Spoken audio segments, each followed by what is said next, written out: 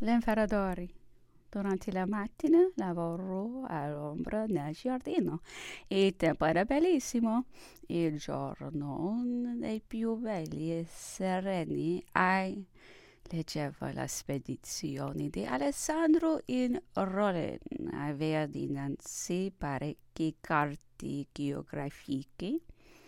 Lagnava sì che quel racconto fosse fatto senza gusto, senza intento, per modo da non lasciare nessuna giusta idea sui grandi devisamenti d'Alessandro e sentiva come il bisogno di rifare quelle pagine. Sulle 5 ore lo raggiunsi nel giardino dove passeggiava circondato da noi tutti, tosto che mi ebbi dai lunghi riconosciuto.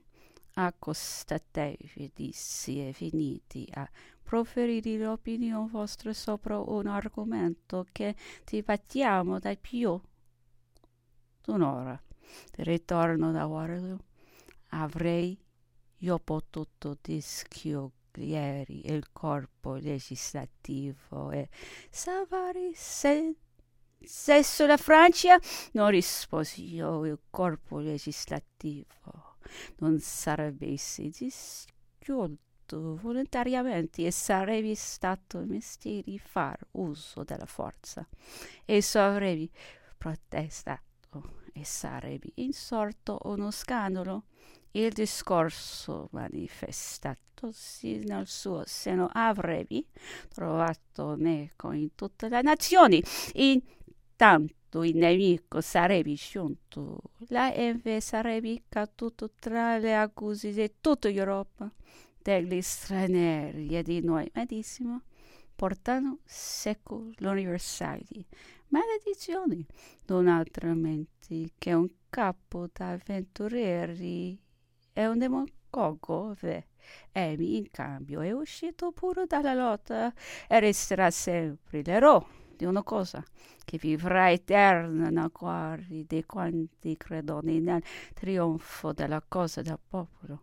La MV si assicurò per la moderazione su un posto onorevole nella storia in cui avrebbe avuto, diversamente operando, una pagina ignominiosa. La MV ha perduto, è vero, il potere, ma poi il colmo alla misura della propria gloria. Ebbene, repiglio l'imperatore. Questo è pure il mio avviso, ma è poi certo che il popolo francese saprà rendermi la dovuta giustizia.